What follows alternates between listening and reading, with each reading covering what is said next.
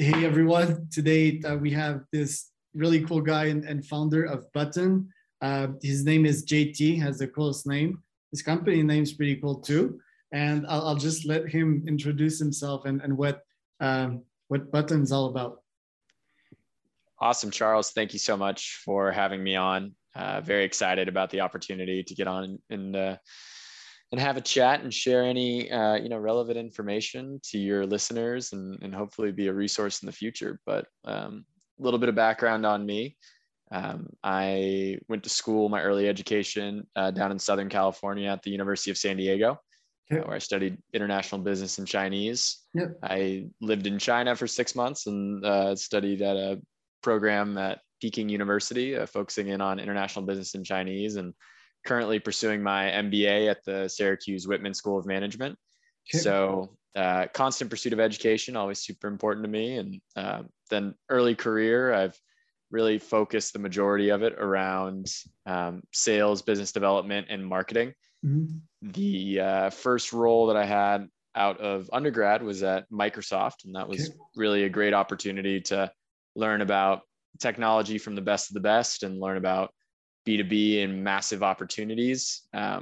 Left Microsoft to start my first company, where I was a co-founder and worked alongside 2 other technologists. I was pretty much responsible for anything that wasn't the hands-on tech.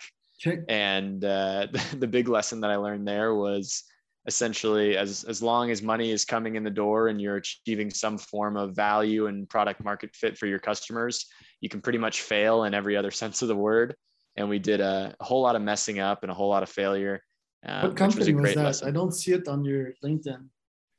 Yeah, so it was a software company focused on being a blockchain-enabled marketplace, and so really utilizing that opportunity to turn that into what we created now today with Button. And so currently, I'm the CEO and co-founder of Button. And we're aiming to be the future of medical supplies and on a mission to reduce the cost of healthcare for all. Okay, how did you came about with Button? Why did you decide to go in that specific niche? That's a great question. It really comes down to 2 things. I think there's the personal side, and then I think there's the market opportunity and sort of what's being demanded by customers today. Yep. So first and foremost, it's important to frame Button in this context of what we're really focused in on is solving a critical supply issue for the United States. Okay. We don't focus on improving, EBITDA or improving efficiencies. In reality, those are byproducts of something that we're focused on, which is the purchasing of this critical supply channel that is medical supply. Okay. It's a $200+ billion a year industry, and we believe that there is a better way to do it. Okay. So what it really came down to was that we stumbled upon an extremely inefficient and antiquated industry, which was healthcare medical supply. Okay. There is a group of current medical suppliers that thrive off of this kind of environment of lack of transparency. And what we saw is that healthcare providers were being charged astronomical prices throughout the United States, when in reality, there shouldn't have been so much of a markup on some of these products that, we can define between you and I as essential commodities, right? Yeah. And that price eventually gets passed on to the consumer. Yeah. And so what it did is it caused this real internal mission to pop up, and this internal duty that Jack, my co-founder, and I feel about correcting those inequities. Okay. And so, with the COVID-19 pandemic, suddenly these small, outbursts of, hey, we don't really like the way things are doing, turned into very loud shouts, right, about why the market needs change and why the market needs change now. And so we stepped up into that opportunity and created Button as a way for healthcare providers of all shapes and sizes to purchase medical supplies more effectively than they are today. Got it.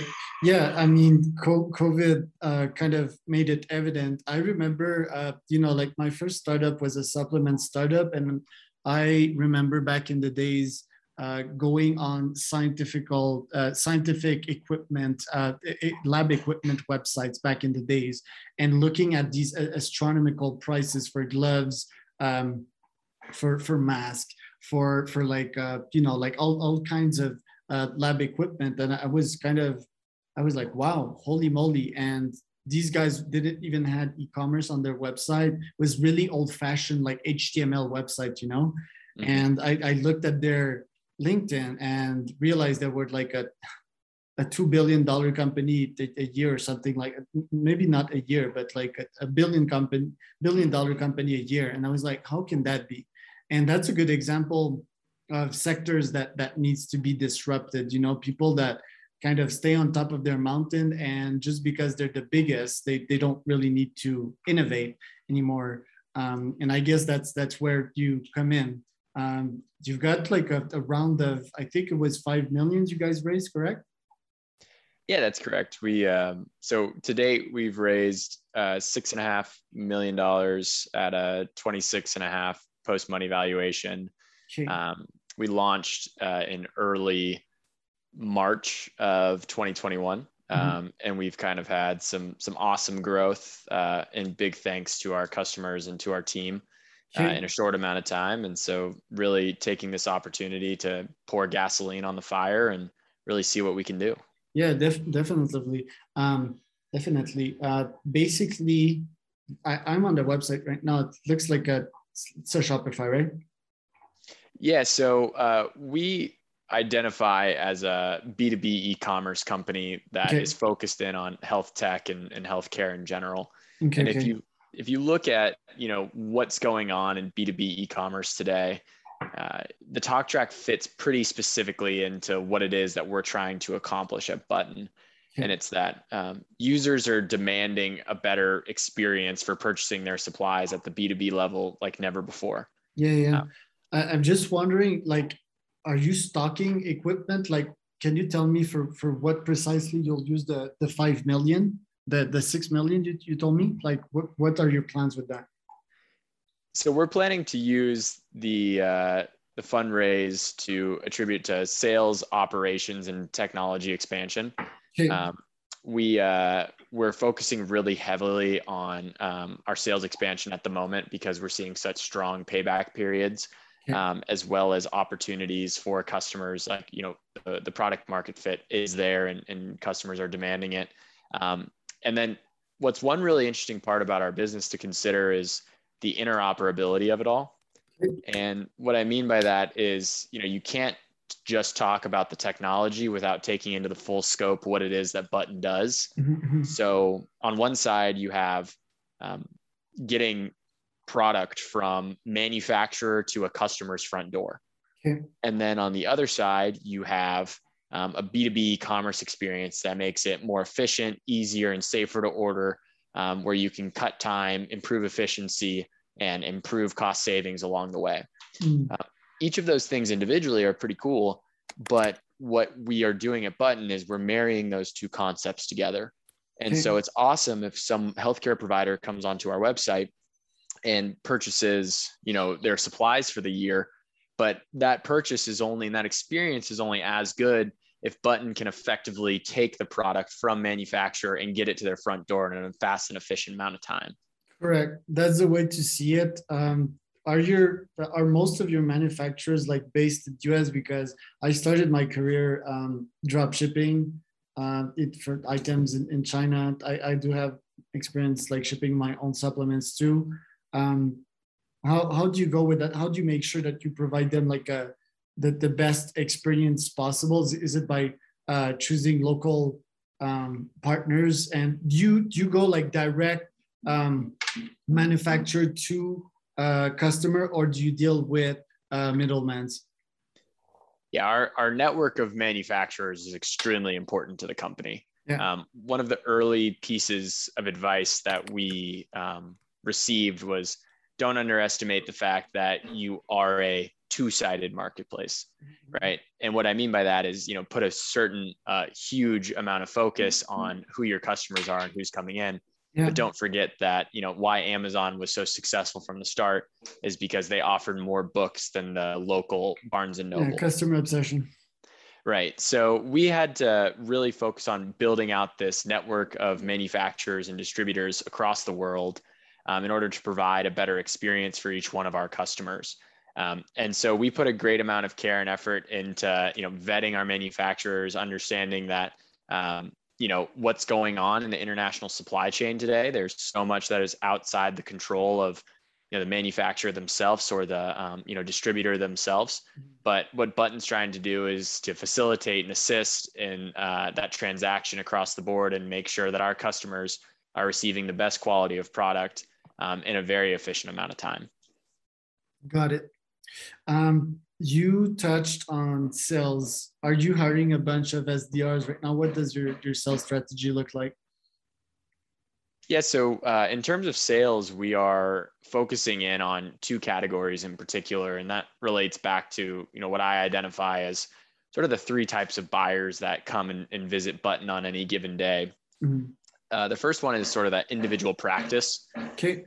That can be a physician, a dentist, a senior living facility, you name it, just someone more of a singular actor that has a business manager that understands what supplies that they need on a weekly, monthly, yearly basis. The second is the multi-practice sort of buyers who we identify as maybe a group of dentists, right? Or a group of senior living facilities. And then the third are the health systems. And the health systems are, what comes to mind when you think of your local hospital or where you go for your doctor's appointment, most likely. Yeah. Right? Big names across the United States. All three of those different buyers purchase dramatically different types of product and quantities of product. Yeah. So our sales strategy has to be focused in around what it is that an individual practice, a multi-practice, or a health system needs. And the way we've segmented is a great distribution and marriage really between digital marketing, sales in the form of inside as well as business development, and then partnerships. Yeah. And so we're hiring rapidly across all three, whether that's growth marketing, digital marketing, inside sales, account executives, business development managers, and partnership and brand specialists. Okay. In terms of percentage, what efforts do you focus on single buyers, then multi-buyers, and then health systems in terms of percentage? Sure. It is fairly evenly split due to the fact that, a health system might spend $20 million per year per location on their medical supplies. So there's a lot of value in putting longer term incentivized reps in a position to win at those locations, but also the understanding that those are the folks that are going to be least likely to pick up the new player in town, right? They're deeply integrated with their suppliers and manufacturers and have contracts to abide by. The second, the multi-practice and the individual buyers, are much more cost concerned, right? They want to make sure that they're getting the right customer service, and they want to make sure that they're making the most out of their time, because quite often they're wearing many hats, right? They're not just the one purchasing supplies. They might be a materials manager plus a front office manager, plus, booking and understanding appointment flow for the doctors. So you have people that are more focused on a greater experience within their purchasing. And so we segment accordingly with each one of our reps to spend time on each one of those categories. Do you think like B2B, let's call it like better B2B shopping experience is a trend right now? Are there many startups from an opportunity standpoint that are jumping on that wagon to just like provide a better B2B sales experience? Absolutely. Do you have examples of them? Well, I think across the board, you just have to look at where the antiquated industries are. And I think all of them follow this sort of characteristic, right? One, the people that are there today are mostly horizontal, right? The second is, if there is something in place to purchase something, it's expensive and it's hard to use, right? It's a software product that has to integrate directly with something within your organization to guarantee payments. But there's also this lack of integrated payments. And so I think what's changed is that we have a generation of millennials and Gen Zs coming into roles that are really taking the reins, that hate that sort of experience, right? They hate clunkiness, they hate slow, they want to make sure that they're improving that experience. And then secondly, we have such an influx of new technology, whether we're talking about API driven architecture or headless architecture, that's allowing for companies to redesign what commerce really means for them, and how they're making payment or receiving payment. Yeah. And then so I think what it really comes down to is you have to create a situation that's vertical specific, that provides value, and make sure that you're instilling trust at every side of the transaction. And if you can really center those three things around, you can look at every industry and see an opportunity where B2B e-com or B2B payments is going to become a booming opportunity. And the investment numbers and the companies that are forming in these spaces highly justify all of that rate. I agree. And if you check like YC startups, like most of them are in the B2B space now. B2B buying, I know a whole bunch. I definitely have in mind, this recent startup that we're doing. It's like the Stripe, but for B2B. I found them quite interesting. Forgot the name here, but definitely that it's a trend, and yeah, it needs to get better, because in the end, like those business, they're consumers too. They're used to buying that easily and having that epic experience already on Amazon. So why not with their suppliers? So yeah, and we're taking that concept to the next level, particularly in healthcare, because I just want to throw this quick statistic out there to frame it. When we are speaking about the effects that the global pandemic had on the medical supply chain, we could speak for hours, right? But the one thing that happened more than anything else is when buyers across the country turned to their suppliers, and the supplier said, "I'm so sorry, I can't get you that product right now. I can't get you the supplies that you need to protect your people." The first thing that those buyers did is they turned to their search engines and they typed in "purchase medical supplies online." Yeah. And that wave of timing and demand increase happened like we've never seen it before. And so whether you have a procurement house a procurement shop in-house, or you have, just a single front office buyer, I guarantee you someone within your organization, if you are a business, is typing in "purchase X product online." Yeah.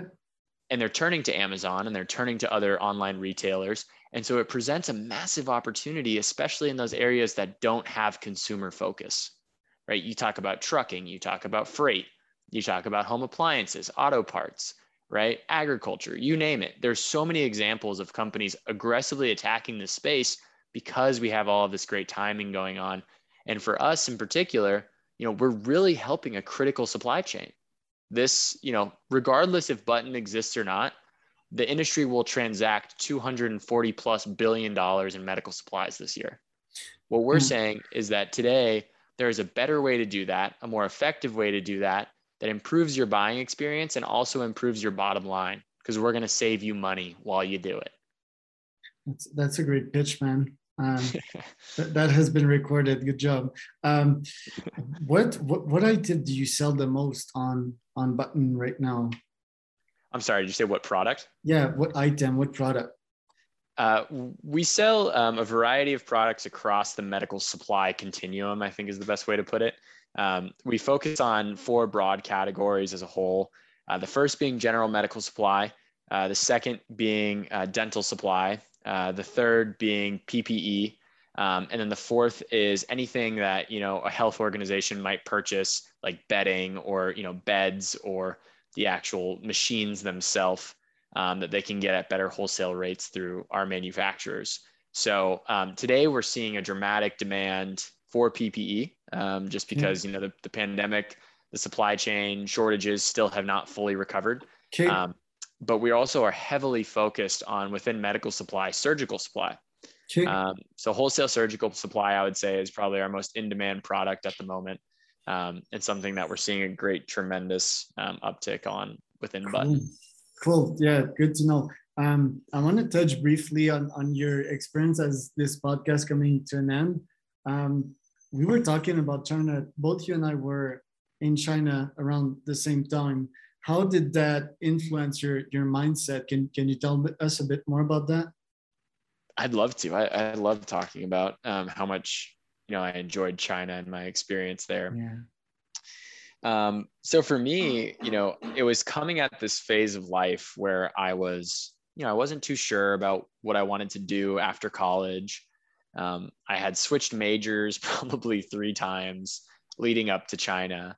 I entered school as a political science major, switched over to an economics major, switched over to a finance major, really because I wasn't so sure on what it is that I wanted to do after school.